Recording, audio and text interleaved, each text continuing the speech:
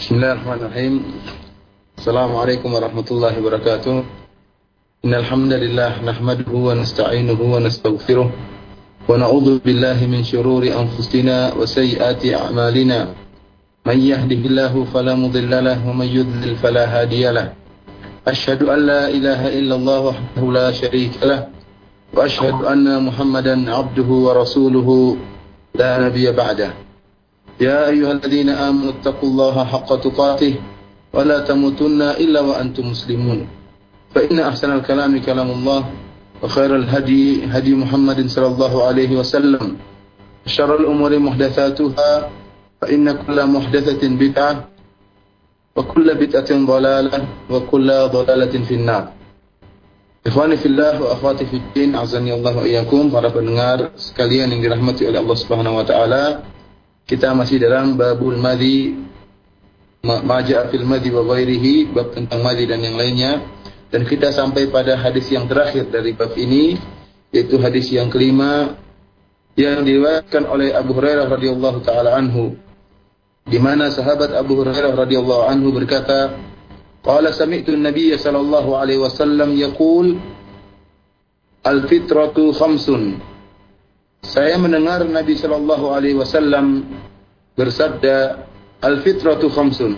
Fitrah itu ada 5. Al-khitanu wal istihdadu wa qassu syarib wa taqlimul adhar wa natful ibd. Fitrah itu ada 5. Yang pertama al-khitan, sunat. Yang kedua al-istihdad, yaitu mencukur rambut atau bulu kemaluan. Wa qassu syarib, yang ketiga adalah mencukur kumis. Wa taqlimul azhar, yang keempat adalah memotong kuku. Wa natful ibd, yang kelima adalah mencabut bulu ketiak. Hadis ini tentunya hadis yang sahih yang diriwayatkan oleh Al-Imam Al-Bukhari dan Al-Imam Muslim dalam sahih mereka, ya. Dan para ulama memberi perhatian besar tentang hadis ini dan mereka menyarah hadis ini dalam buku-buku mereka yang sangat banyak sekali, seperti Al-Khattabi dalam Ma'alim Sunan, demikian juga Ibnu Abdul Bar dalam Istidhkar, Ibnu Al-Arabi dalam Arif Al-Ahwadi, demikian juga dalam kitab Ikmalul Mu'lim lil Qadiyat dan Al-Mufhim lil Qurtubi, demikian juga dijelaskan oleh Al-Imam Nawawi dalam Syarah Muslim, demikian Hafiz Ibnu Hajar dalam Fathul Bari. Para pendengar yang dirahmati oleh Allah Subhanahu wa taala, hadis ini dalam riwayat yang lain disebutkan, kalau dalam hadis ini lafalnya al-fitratu khamsun, fitrah itu ada 5. Dalam riwayat yang lain, khamsun minal fitrah, 5 perkara dari perkara-perkara yang fitrah. Berbeda antara dua lafal ini. Kalau lafal al-fitratu khamsun, itu seakan-akan mengatakan fitrah itu hanya ada 5. Fitrah itu hanya ada 5. Seperti kalau kita dalam bahasa Arab kita mengatakan al-alim fi hadzal balad Zaidun. Kita mengatakan al-alim, orang yang alim di negeri ini adalah si Zaid. Artinya apa? Yang alim satu-satunya adalah si Zaid. Berbeda dengan sabda Nabi sallallahu alaihi wasallam dalam riwayat yang lain, khamsun minal fitrah, 5 perkara dari perkara-perkara yang fitrah. Menunjukkan seakan-akan ada perkara-perkara fitrah yang lain selain 5 ini. Oleh karena para ulama mengatakan, lafal dalam hadis ini al-fitratu khamsun, lafal hadis yang sedang bersama kita ini, al-fitratu khamsun, fitrah itu ada 5, bukanlah menunjukkan batasan bahwasanya yang disebut dengan fitrah cuma 5 perkara. Akan tetapi menunjukkan akan perhatian syariat terhadap 5 perkara yang akan disebutkan tadi, yang telah kita sebutkan tadi. Sebagaimana sabda Nabi sallallahu alaihi wasallam misalnya, ad-dinu nasiha. Ad-dinu nasiha. Din itu adalah nasihat. Bukan berarti bahwasanya agama itu hanya sekedar nasihat saja. Tidak, agama banyak perkara ya yang berkaitan dengan agama. Akan tetapi tatkala Rasulullah SAW mengatakan ad-dinu nasiha, din adalah agama adalah nasihat, sampai Rasulullah mengulang-ulanginya, menunjukkan perhatian syariat terhadap nasihat. Bahwasanya nasihat adalah perkara yang sangat penting dalam Islam dan diharapkan kaum muslimin saling menasihati di antara mereka. Demikian juga dalam hadis ini, tatkala Rasulullah SAW mengatakan al-fitratu khamsun, fitrah itu ada 5. Bukan berarti bahwasanya fitrah cuma ada 5. Akan tapi di antara fitrah yang paling penting untuk diperhatikan dalam syariat Islam adalah 5 perkara yang tadi telah kita sebutkan. Sunat, kemudian cukur kemaluan, bulu-bulu kemaluan, kemudian mencukur kumis, dan memotong kuku serta mencabut bulu ketiak. Jadi tidak ada mafhumul adat dalam masalah ini, artinya bukan berarti fitrah cuma ada 5. Karena buktinya dalam riwayat yang lain tadi telah kita sebutkan, Rasulullah bersabda, khamsun minal fitrah. 5 perkara daripada perkara-perkara yang fitrah. Berarti ada yang lainnya. Terlebih-lebih lagi ternyata dalam riwayat yang ada, dalam hadis yang lain, Rasulullah SAW bersabda, ashrun minal fitrah. 10 perkara dari perkara-perkara yang fitrah. Hal ini semua menunjukkan bahwasanya fitrah itu bukan cuma ada 5 perkara, akan tapi 5 perkara ini yang harus kita lebih memusatkan perhatian kita terhadap 5 perkara ini. Al-Imam Ibnu Qayyim rahimahullah dalam kitabnya Tuhfatul Maudud fi Ahkamil Maulud, beliau menyebutkan bahwasanya fitrah itu ada 2. Kata beliau, al-fitratu fitratan. Fitratul batin. Fitrah itu ada 2. Yang pertama fitrah yang berkaitan dengan batin. Wa hiya tanqiyatuhu wa tathiruhu bil inabah wa taqwa. Apa itu fitrah batin? Yaitu membersihkan fitrah, membersihkan batin, mensucikan batin dengan kembali kepada Allah Subhanahu wa taala dan dengan ketakwaan kepada Allah Subhanahu wa taala. Itu fitrah yang pertama. Adapun fitrah yang kedua kata beliau, wa fitratuz zahir. Fitrah dari perkara yang zahir, bukan yang batin. Apa itu kata beliau? Wa hiya tanqiyatuhu wa tathiruhu minal akdhar wal awsakh.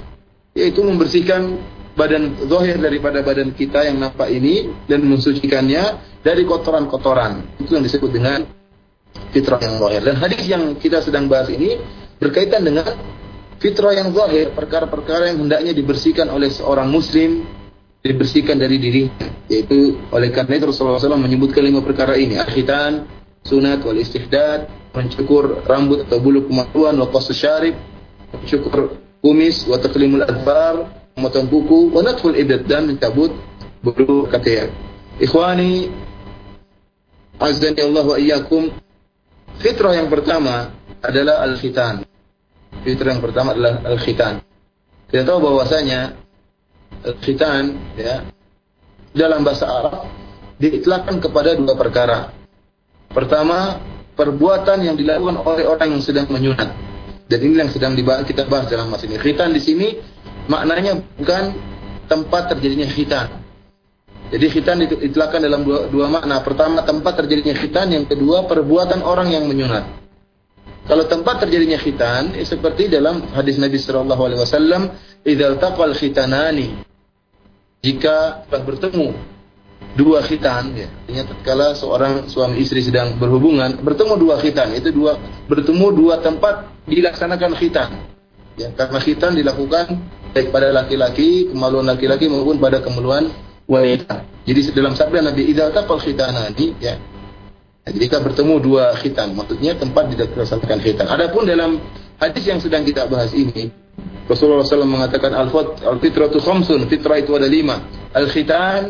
Khitan di sini maksudnya perbuatan yang dilakukan oleh orang sedang menyunat. Jadi khitan itu membersihkan maknanya.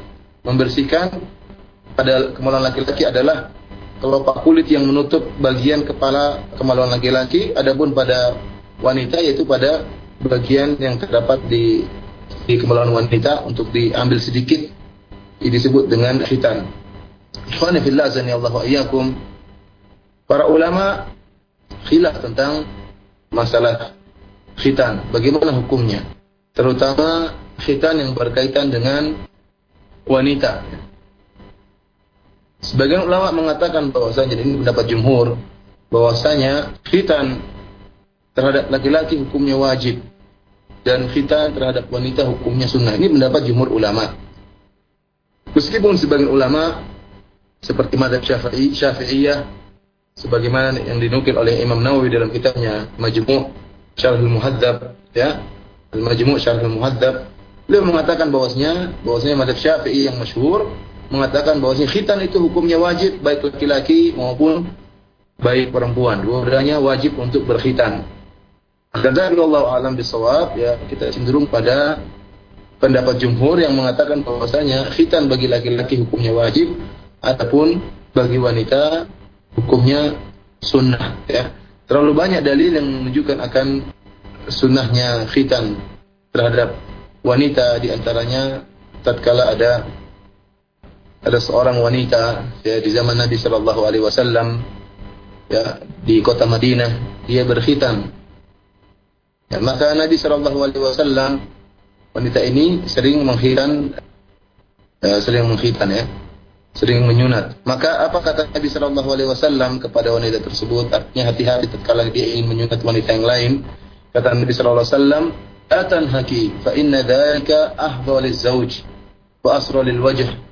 Kata Nabi Shallallahu Alaihi Wasallam, kalau menyunat seorang wanita ya, atau baik anak-anak wanita, la tanhaki, maka jangan dihabiskan. Sisakan bagian tersebut yang dipotong tatkala disunat. Fa inna dzalik ahbal zauj. Karena hal itu lebih merupakan hak sang suami ya. Allah menyebutkan hikmah daripada khitan seorang wanita.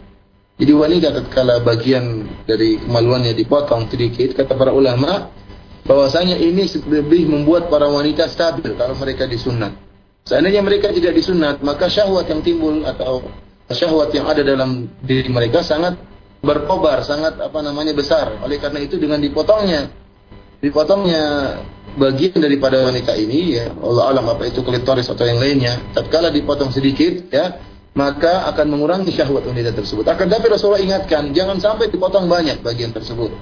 Kenapa? Karena itu adalah hak suami dan lebih membahagiakan suami. Jadi jangan sampai dipotong sampai habis, tapi dipotong cukup sedikit hanya sekedar untuk mengurangi syahwat wanita tadi. Adapun perkataan sebagian dokter yang mengatakan jangan dipotong sama sekali, ya kita mengatakan tidak benar. Karena sunnah sabitah telah jelas menunjukkan bahwasanya akan disunahkan bagi seorang wanita untuk disunat ya. Sunnah dalil dari hadis Nabi sallallahu alaihi wasallam menunjukkan akan disunahkannya seorang wanita untuk disunat dengan hikmah yang tadi kita sebutkan, yaitu mengurangi syahwat sang wanita sehingga dia lebih stabil, namun tidak boleh diambil terlalu banyak karena itu merupakan hak para suami. Ini masalah khitan. Adapun yang kedua, al-istihdad yaitu mencukur rambut yang terdapat pada kemaluan ya. Baik laki-laki maupun wanita disunahkan bagi mereka untuk mencukur rambut atau bulu yang ada pada kemaluan mereka. Para ulama khilaf tentang para wanita. Apakah para wanita rambut yang terdapat di sekitar kemaluan mereka itu sunnahnya dicabut atau dicukur? Ya. Dicabut atau dicukur? Sebagian ulama mengatakan dicabut ya. Lebih afdal. Namun yang rajih Allah alam, baik wanita pun tidak dicabut tapi dicukur karena keumuman hadis ini. Kata Rasulullah SAW, istihdad. Dan istihdad dalam bahasa Arab itu menggunakan besi, menggunakan benda tajam untuk mencukur. Jadi al-istihdad tidaklah digunakan kecuali untuk ungkapan dan mencukur. Karena al-istihdad dalam bahasa Arab artinya tolabul hadid, yaitu meminta benda tajam untuk mencukur rambut atau bulu kemaluan. Demikian juga dalam hadis yang lain, tatkala Rasulullah sallallahu alaihi wasallam melarang para laki-laki, para suami yang pulang di malam hari, Rasulullah melarang para suami yang pulang di malam hari untuk mengetuk pintu rumah mereka. Kenapa kata Rasulullah sallallahu "Itam tashid aizah wa tastahijil mughibah." Kata Rasulullah sallallahu agar hendaknya mereka datang di siang hari. Kenapa? Dan mengetuk pintu. Jadi kalau seorang datang di malam hari safar, jangan langsung masuk ke rumahnya, tunggu saat tiba pagi hari. Kenapa kata Rasulullah? Agar semua wanita mempersiapkan diri, agar istrinya mempersiapkan diri. Karena kebiasaan para wanita dahulu jika mereka ditinggal suami, mereka tidak berhias dan tidak berias. Sehingga tatkala suami mereka datang, mereka segera mempersiapkan diri. Ya kata Rasulullah sallallahu "Itam tashid sya'ithah," agar seorang wanita yang rambutnya masih berhamburan segera menyisir rambutnya. Wa tastahiddil mughibah, dan demikian juga wanita yang sudah lama ditinggal oleh suaminya bisa mencukur bulu kemaluan dan bisa mencukur rambut kemaluannya. Jadi alam baik bagi laki-laki maupun wanita disunahkannya bukan mencabut bulu kemaluan tetapi mencukur bulu kemaluan. Kemudian yang selanjutnya fitrah yang ketiga yaitu waqassus syarib, mencukur kumis ya, mencukur kumis. Ikhwani fillah azani Allah wa iyyakum. Lafal-lafal yang datang dalam masalah mencukur kumis datang dalam lafal-lafal hadis datang dalam lafal yang berbeda-beda. Sebagaimana hal ini dijelaskan oleh Ibnu Hajar dalam Fathul Bari. Beliau menjelaskan bahwasanya kebanyakan riwayat hadis datang dengan kalimat qas. Qas yang dalam bahasa Arab artinya memotong, mencukur. Namun ada juga riwayat al-halq. Al-halq itu menggunduli, sebagaimana dalam riwayat Nasa'i. Jadi kumis itu dicukur sampai habis, sampai digunduli istilahnya. Kemudian juga dalam riwayat yang lain dalam Sahih Muslim, juzzu, kata Rasulullah SAW, juzzu. Juzzu yaitu mengkikis habis. Meskipun ada sisa, namun sisanya sangat sedikit. Artinya mengkikis habis kumis yang ada. Dan ada juga dalam riwayat ahfu dan juga riwayat inhaku. Lafal ahfu dan inhaku yaitu memberi isyarat bahwa hanya seorang tatkala mencukur kumis benar-benar dihabiskan. Benar-benar dihabiskan. Oleh karena itu, para ulama khilaf tentang masalah mencukur kumis, bagaimana cara mencukur kumisnya. Kita tahu bahwasanya di antara hikmah mencukur kumis adalah untuk menyelisih orang-orang musyrik. Sebagaimana dalam hadis Bukhari, Rasulullah sallallahu alaihi wasallam bersabda, "Khaliful musyrikin, waghfirul liha." Kata Rasulullah sallallahu alaihi wasallam, selisihilah orang-orang musyrikin. Waghfirul liha, hendaknya kalian memanjangkan, melebatkan jenggot kalian. Wa ahfus syawarib, hendaknya kalian mencukur kumis-kumis kalian. Seperti anak katakan tadi, karena banyaknya lafal yang datang dari hadis-hadis yang sahih tentang masalah mencukur kumis. Ada yang mengatakan, dan kebanyakan riwayat dengan kalimat qas. Qas itu mencukur, ya, mencukur tanpa harus menghabisi. Dan dalam lafal-lafal yang lain seperti anak katakan tadi, ada lafal halq, mencukur habis, demikian juga juzu. Juzu itu mencukur sampai meninggalkan sedikit sekali. Kemudian juga lafal ahfu dan inhaku, yang semuanya menunjukkan akar, yaitu mencukur kumis sampai habis, ya. Dari sinilah para ulama khilaf. Sebagian ulama, ya, mengatakan bahwasanya mencukur kumis itu tidak boleh sampai habis, sebagaimana ini adalah pendapat Al-Imam Malik rahimahullah. Tetapi ternyata banyak ulama yang mereka mencukur kumis mereka sampai habis, sebagaimana diriwayatkan dari Imam Ahmad. Al-Imam Ahmad rahimahullah, Al-Akhram mengatakan, "Kana Ahmadu yufti syadibahu ihfa'an syadidan wa nasu ala annahu awla min al-qas." Ya. Kata Al-Akhram bahwasanya Imam Ahmad dulu mencukur kumisnya sampai benar-benar habis. Dan Imam Ahmad mengatakan bahwasanya ihfa, mencukur habis itu lebih baik daripada hanya mencukur sedikit, motong kumis sedikit. Dan itu juga diriwayatkan dari sahabat-sahabat Imam Syafi'i. Ya, sahabat-sahabat Imam Syafi'i mereka rata-rata mencukur habis kumis mereka. Demikian juga pendapat Al-Imam Abu Hanifah. Beliau mengatakan bahwasanya al-ihfa afdal minal qas, bahwasanya ihfa mencukur kumis sampai tinggal sedikit sekali itu lebih baik daripada hanya sekedar mencukur kumis sedikit. Jadi dicukur kumis habis sampai tersisa sedikit saja lebih baik daripada mencukur kumis hanya sedikit aja tersisa banyak. Dan pendapat yang diriwayatkan oleh Al-Hafidz Ibnu Hajar dalam Fathul Bari, beliau mengatakan bahwasanya, dan ini pendapat yang ketiga, yaitu seorang ala takhyir, ala khiyar, dia pilih yang mana terserah. Ya, apakah dia ingin mencukur kumisnya sedikit, yang penting dirapikan, jangan sampai kumis itu melebar sehingga turun ke bibir, yang tentunya ini mengganggu pemandangan dan juga mengganggu kebersihan, karena seorang tatkala makan kemudian kumisnya panjang, bisa jadi kumisnya juga ikut makan. Demikian tatkala dia buang ingus, ya, mungkin kotor nyantol di kumisnya. Oleh karena itu, di antara kebersihan tubuh, kebersihan zahir, sebagian dikatakan oleh Ibnu Qayyim tadi, bahwasanya dengan merapikan kumis, mencukurnya. Bahkan kita katakan tadi, jumhur ulama mengatakan bahwasanya lebih afdal adalah mencukur habis. Dan pendapat yang rajih sebagaimana perkataan Al-Hafidz Ibnu Hajar, bahwasanya seorang terserah mau mencukur pendek atau mencukur habis, silakan. Yang jelas dicukur dengan rapi dan memperbaiki penampilannya, sehingga menjaga kebersihannya dan menjaga penampilannya. Wallahu ta'ala a'lam bishawab. Adapun fitrah yang keempat, yaitu taklimul azfar. Taklimul azfar adalah memotong kuku, ya. Ini disunahkan bagi kita untuk memotong kuku, ya, terserah kita memotong, ya, dari tangan apa kemudian tangan apa. Tidak ada pun hadis yang menjelaskan bahwasanya harus dimulai dari jari ini, dan itu hadis yang tidak benar. Dan yang terakhir adalah natful ibid, yaitu mencabut bulu ketiak. Para ulama mengatakan yang disunahkan adalah mencabut bulu ketiak, tidak mencukur bulu ketiak, akan tapi dicabut. Akan tapi barang siapa yang mungkin kesakitan tatkala mencabut bulu ketiak, maka tidak mengapa bagi dia untuk mencukur ya. Meskipun kata para ulama, seorang yang mencukur bulu ketiaknya dengan tidak dicabut tapi dengan dicukur, maka akar dari bulu ketiak tersebut semakin kokoh, semakin kuat. Demikianlah rambut. Rambut itu dalam tubuh kita di mana saja kalau kita cukur akan tumbuh semakin kuat. Dan kalau di ketiak kita, rambut yang ada di ketiak kita, bulu ketiak kita cukur, tumbuhnya akan semakin kuat dan menyebabkan bau yang lebih parah lagi. Oleh karena itu disunahkan dengan dicabut. Ya, bulu ketiak itu disunahkan untuk dicabut dan itu lebih afdal.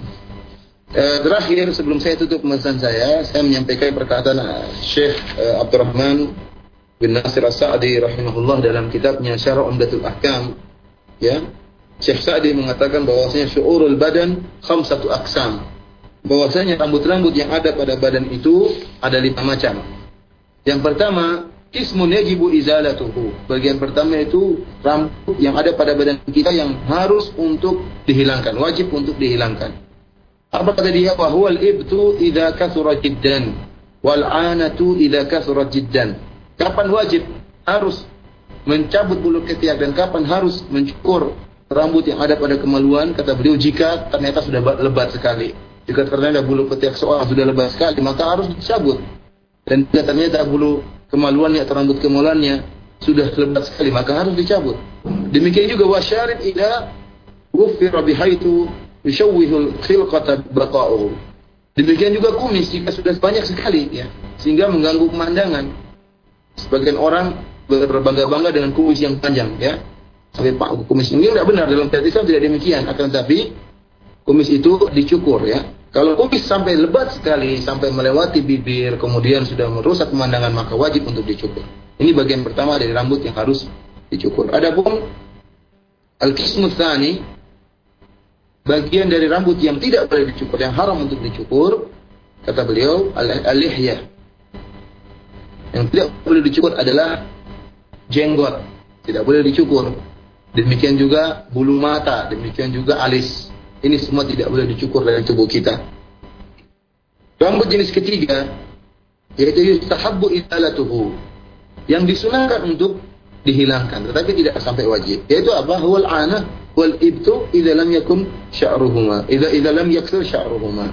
Yaitu rambut kemaluan atau bulu ketiak ya, jika ternyata masih sedikit ya, tidak lebat ya dan tidak merusak pemandangan, maka ini disunahkan untuk dicabut atau dibersihkan. Namun tidak wajib. Kenapa? Tidak banyak. Al-qismur rabi' yustahabbu ibqa'uhu wa huwa sya'rur ra's.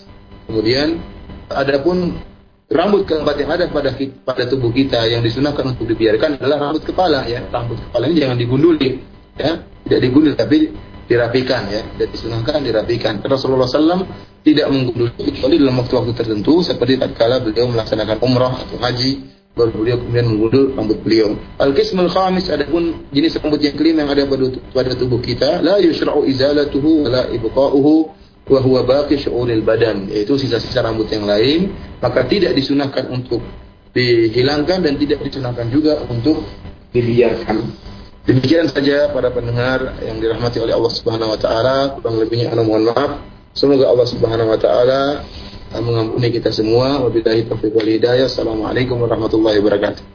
Baik, langsung saja kita beralih ke pertanyaan pesan singkat yang sudah masuk ke ruang redaksi. Kita bacakan satu persatu. Pertanyaan perdana datangnya dari Ahuna Andi yang saat ini berada di Yogyakarta. Assalamualaikum warahmatullahi wabarakatuh, Ustadz. Apakah hukum mensunat anak di usia muda seperti belum balik, Ustadz? Apakah ada larangan terhadap hal tersebut, Ustadz? Tafadhol, Ustadz. Bismillahirrahmanirrahim. Jadi menyunat anak ya tidak ada larangan. Apakah tatkala belum balik atau sudah balik ya, tidak dilarang. Adapun Ibrahim alaihissalam, Nabi Ibrahim alaihissalam disebut dalam hadis bahwasanya hadis Abu Hurairah bahwasanya Nabi Ibrahim disunat tatkala umur beliau 80 tahun kalau tidak salah ya. Sudah jelas sudah mencapai masa tua baru disunat ya. Kebiasaan orang-orang di sini di kota Madinah, orang-orang itu anak-anak itu disunat tatkala masih umur kurang dari setahun. Itu kebiasaan sahabat-sahabat anak di sini ya. Jadi tidak ada larangan baik masih belum balik atau setelah balik ya. Justru saya anjurkan agar seorang anak itu disunat tatkala belum balik ya. Karena kalau sudah balik akhirnya harus terlihat auratnya, dan itu tidak mengapa karena halnya darurat, ada hajat. Seorang yang menyunatnya tentunya melihat aurat sang lelaki jika sudah balik. Akan tapi oleh karena itu dianjurkan agar seorang menyunat anak-anaknya tatkala belum usia balik ya, tatkala mereka belum dewasa. Wallahu taala alam bisawab. Kita lanjutkan ke pertanyaan kedua, Ustaz. Datangnya dari hamba Allah berkaitan dengan mencukur bulu ketiak, Ustaz.